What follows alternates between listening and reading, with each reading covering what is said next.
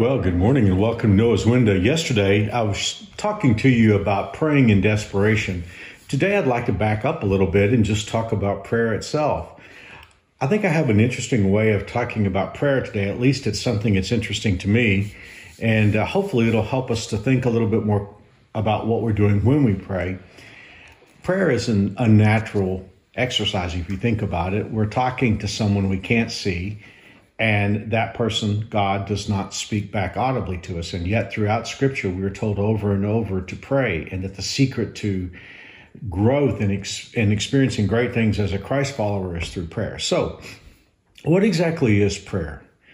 Well, I'm going to give away the punchline now and then tell you a little story from the Bible that bears it out. But to me, prayer is taking your concern to a higher court.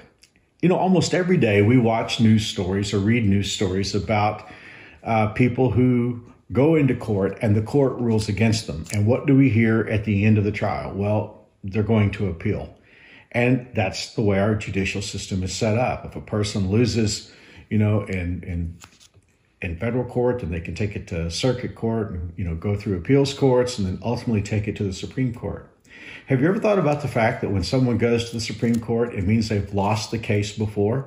Because the court, if the court rules in their favor, is ruling against the lower court. So I want us to think about prayer as being taking our concern to the appeals court.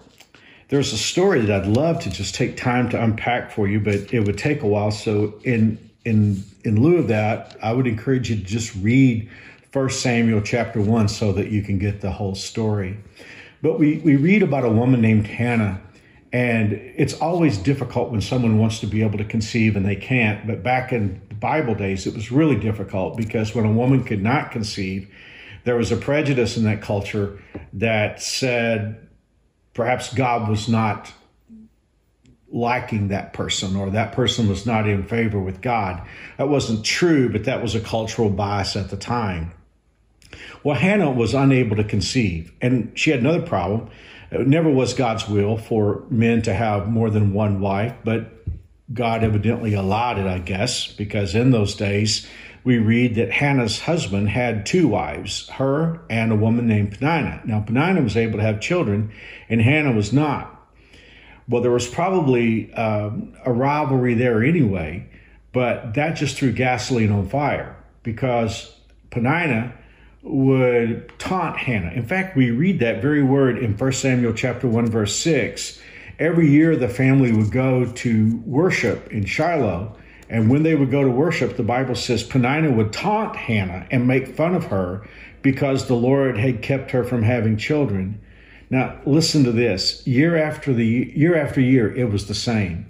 So it was supposed to have been a high celebration to go and worship the Lord. And yet every year, Hannah had to dread what should have been the highest moment of her year because she didn't have any children. And all the way there and all the way back, Peninnah would taunt her because she couldn't have children. And listen to this. It said each time Hannah would be reduced to tears and would not even eat.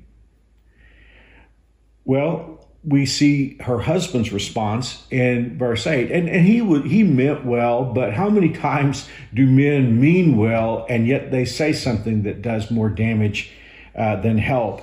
Elkanah, her husband, would say, "Why are you crying? Why aren't you eating? Why be downhearted just because you have no children? You have me. Isn't that better than having 10 sons?" That might have made sense to Elkanah, but I'm sure it didn't make any sense to Hannah. So you can just read this chapter. And I guess the point I want to make more than anything else is that all the courts of life, in other words, all the power sources in Hannah's life were ruling against her. I mean, I didn't mention this, but the cultural court ruled against her. We're in the book of 1 Samuel, but we're really in the time of the judges. And the time of the judges, those 400 years were the darkest time in Israel's history. The Bible says everybody did what they wanted to do. There was no king in Israel, and it was just a disaster. So it was a horrible time. Well, that's where Hannah was living. So the cultural court ruled against her. And then, the family court, her husband's other wife ruled against her. The marriage court ruled against her because Elkanah didn't get it. And I'm not going to take time to read this, but when Hannah goes to the tabernacle to pray, the priest Eli is there, And when Hannah is praying, she's not praying out loud. She's just moving her lips and pouring out her heart to God in the place where she worships.